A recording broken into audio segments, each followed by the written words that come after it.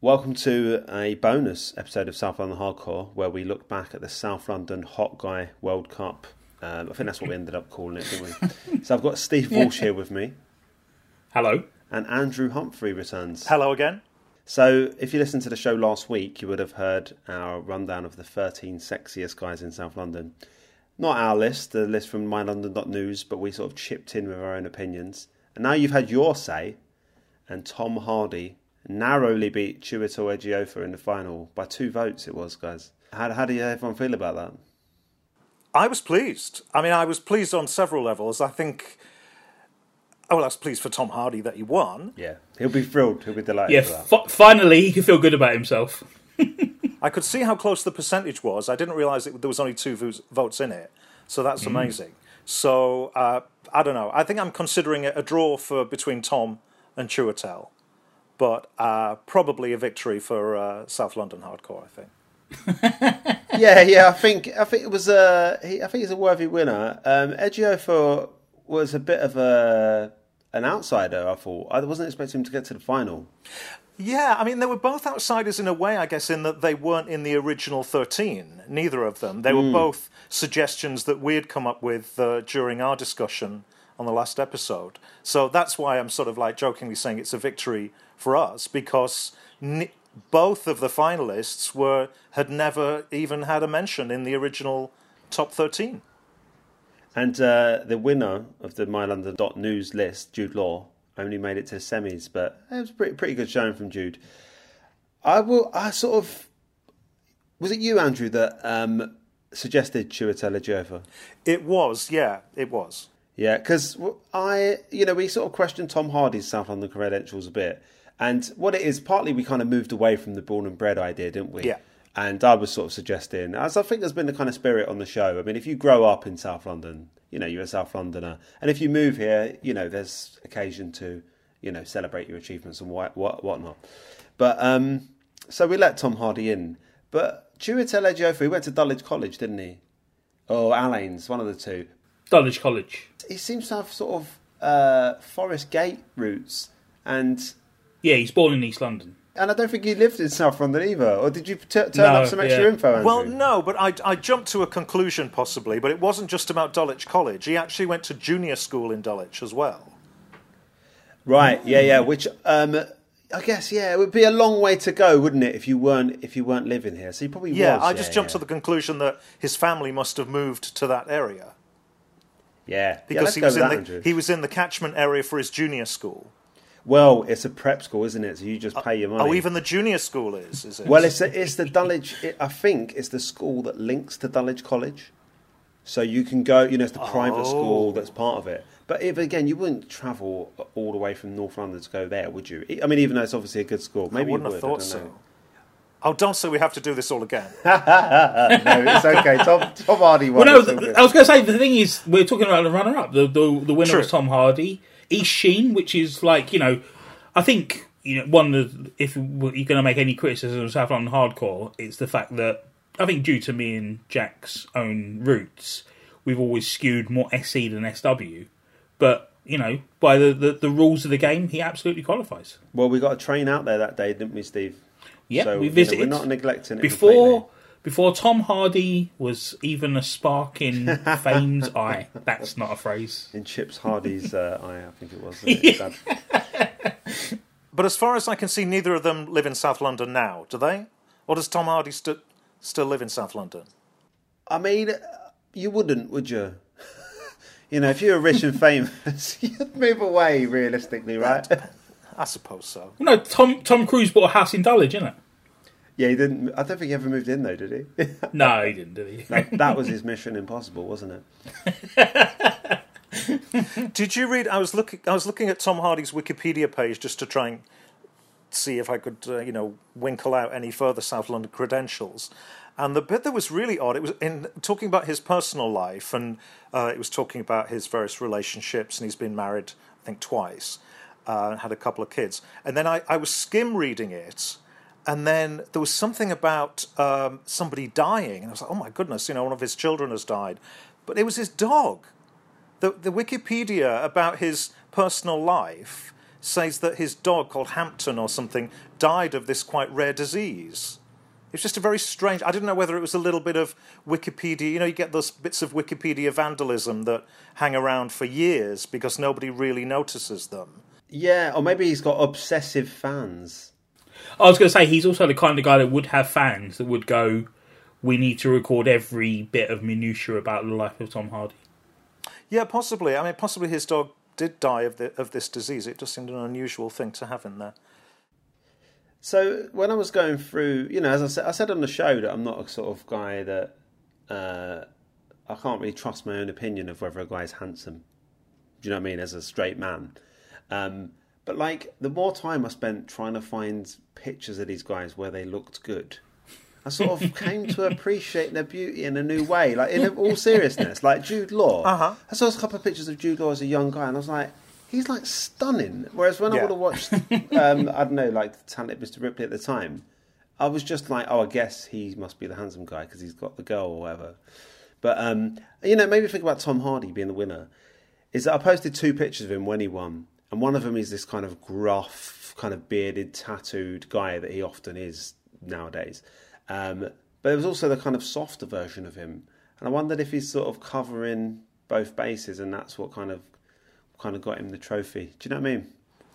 Yeah, I think so, and I think he sort of manages to embody that quite often, because he does take those very kind of quite rough roles, doesn't he? I mean, sometimes extremely so when he's playing Bronson, and then Bane.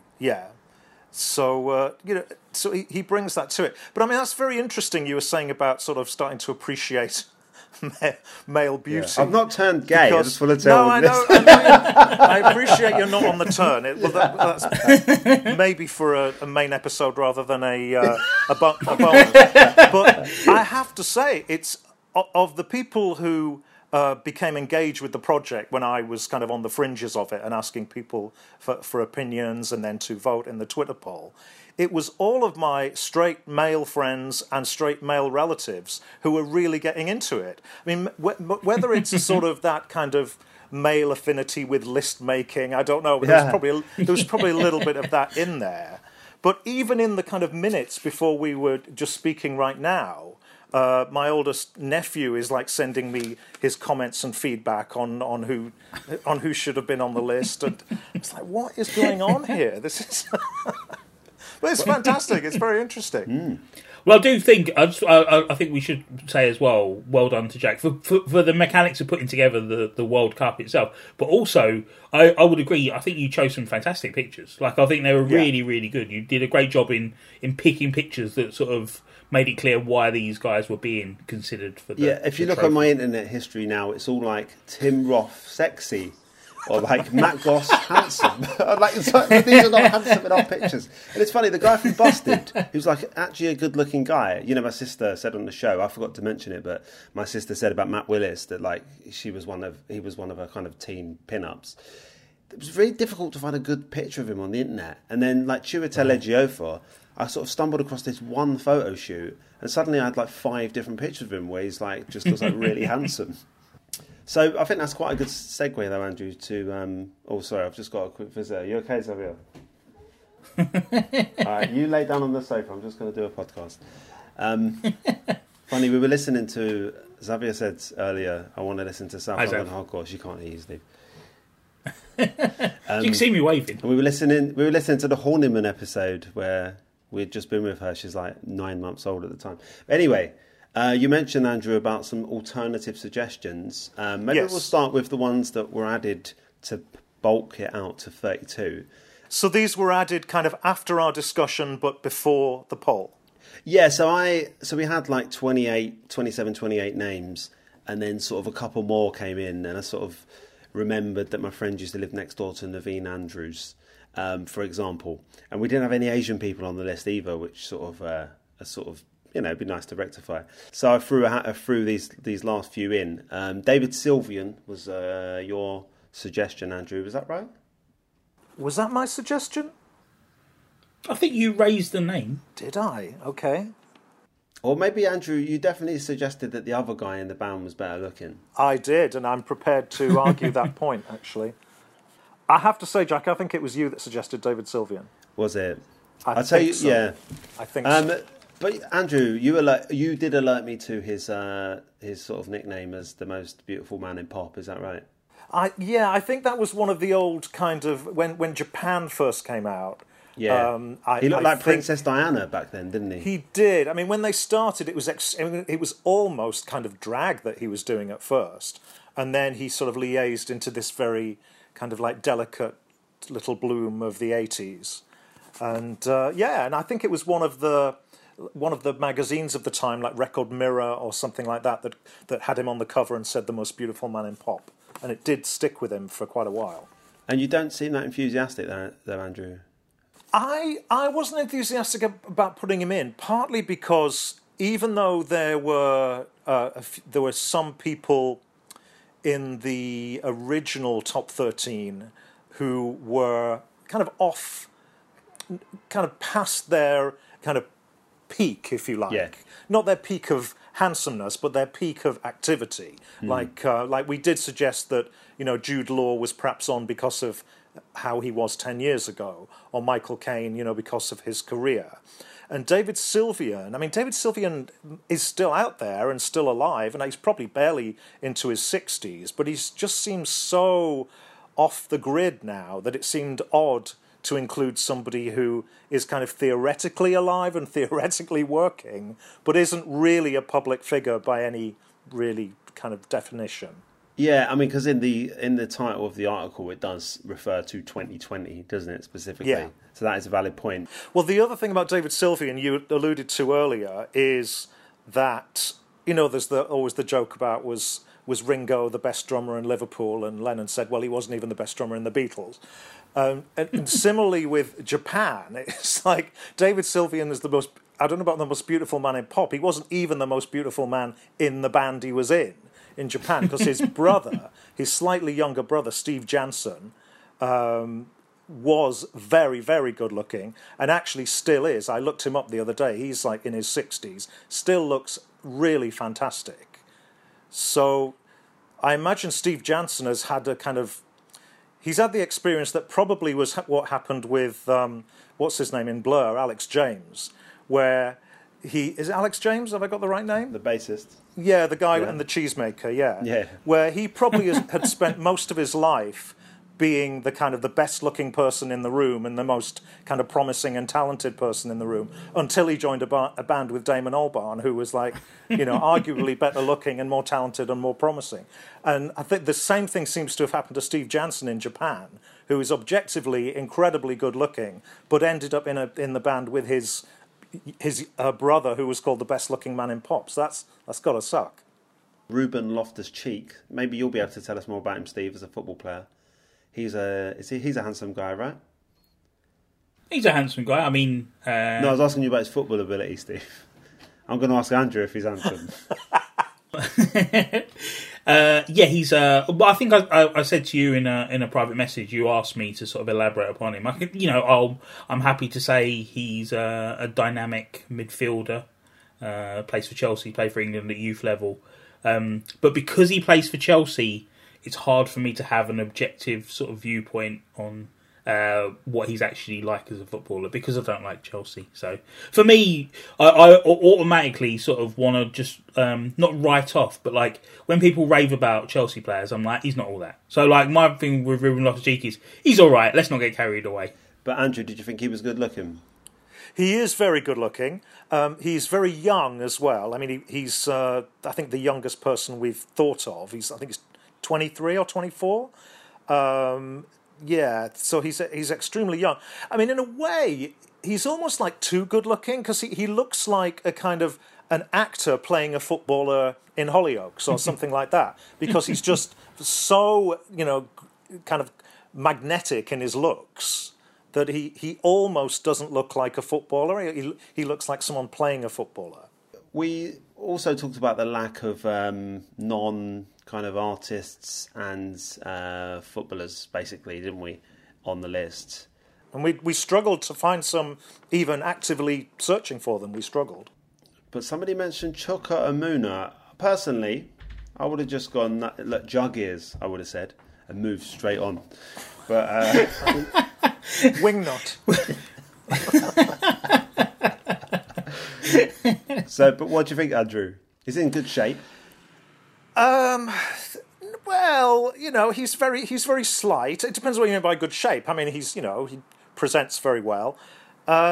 He's what? Do you remember what they used to call Joan Bakewell in the 60s? They used to call her the thinking man's crumpet. Well, I think Chuka Umunna is like the thinking woman's crumpet, actually, because I can think of two women in my life who do think he's very attractive, and they are both real kind of like high achievers and a type in their own right. So I think he certainly has his fans. I was trying to find, there was some horrible news story that he featured in that I've lost the story now and I cannot find it, where actually some horrible kind of sleazy man on the verge of politics had written some sort of horrible email talking about Chuka Umunna and really kind of alluding to the fact that he was, like very physically attractive but had no substance. And I was trying to find that just in the context of talking about Chuka Umunna. Could not find it anywhere.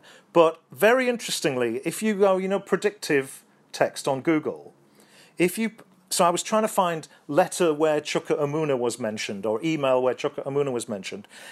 Every time you write Chuka Umunna mentioned, it pops up in the Bible. Chuka Umunna mentioned in the Bible.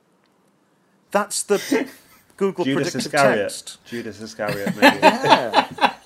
But then I think he is quite religious as well. I have a feeling. I think he is quite Jesus-y, as they say. Man of faith. Yeah, he's definitely from South London, Streatham, isn't he? What I would say as well is, like, in the original list, one of the things that we discussed it in our own sort of list as well, it's this idea of achievement as well as good looking, the total package. I think we talked about, didn't we?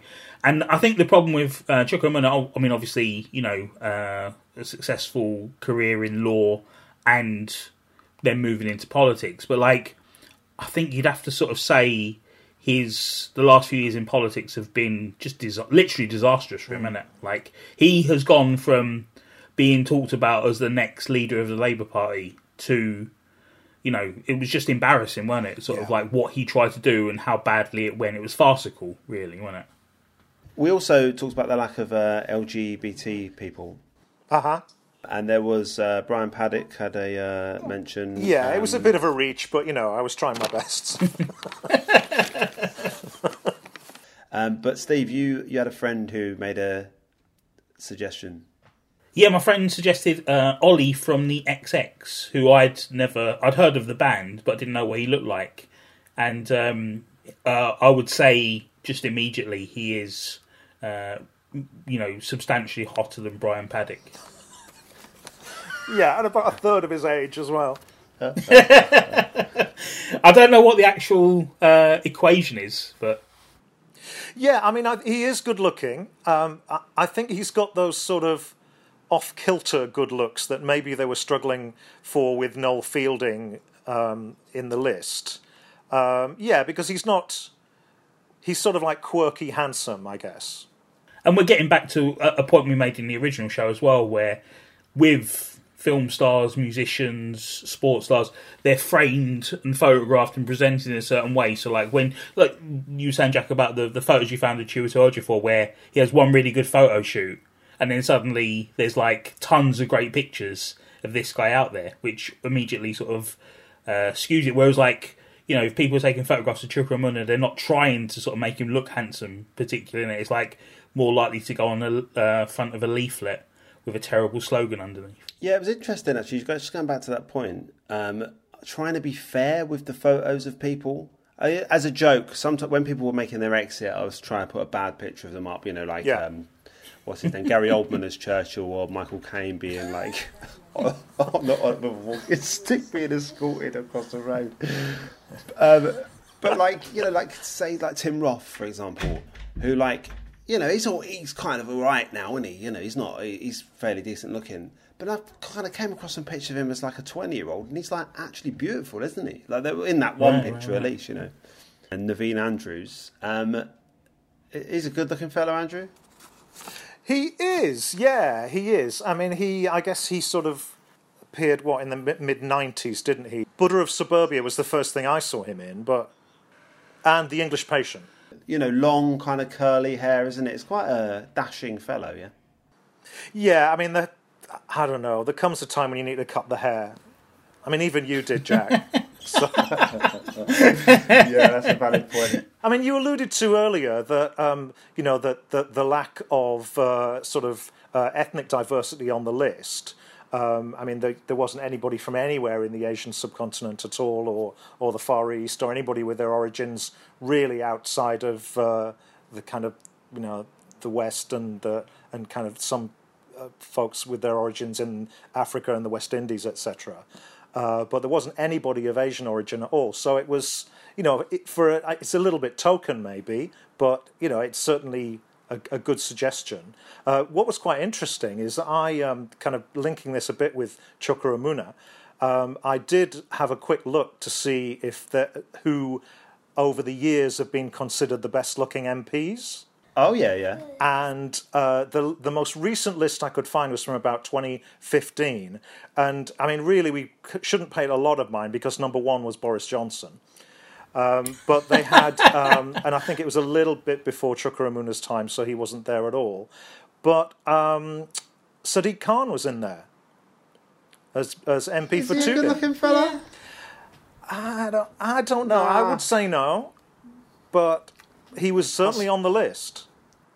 I mean, the great thing about Naveen Andrews is that certainly I was talking to a friend who's of the Pakistani origin, and she was saying that in some ways Naveen Andrews was the first kind of mainstream British Asian hottie, really, even though it was kind of in the 90s. I mean, there had been like Art Malik in Jewel of the Crown, and there had been British Asian men who were put out there as as something handsome and sexy, but really, and that's very common now. It's almost even silly to talk about it now, but 25 years ago it wasn't the case.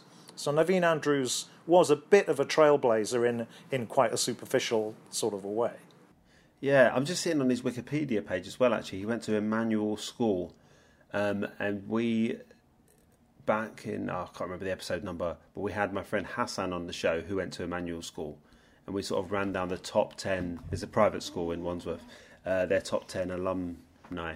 And who was it who went there, Steve? Was it Tim Berners-Lee? Yeah, but I wonder if he was in our top... I mean, I've forgotten so much that we've done on the show that he could well have been in our top 10, couldn't he? Are either of you looking at a picture of Ollie from the XX? I'm not, but I know what he looks like. Yeah. Because I thought, at certain angles, he looked like that Tom Hardy and Jack McEnroy had a baby. From certain angles. A lot darker complexion. Do you know what? Yeah, there is a McEnroy tinge to him, certainly, isn't there? Have you ever met Jack's dad, Jacko, Andrew? No, but I know what he looks like. I've seen pictures of him. Yeah, I was going to say, because there's a little bit of... Yeah, that's it, isn't it? But also, I think the eyes as well. But there's certainly... you could definitely see Ollie from the XX as, like, your dad's cousin. I mean, that's the closest I'm getting to this list, isn't it? Let's be honest. Right. Or he could be your other better-looking brother, so... Yeah, that's true. But this is the funny thing, isn't it? Because I look at this list and I'm like, my brother's better looking than 26 of these guys.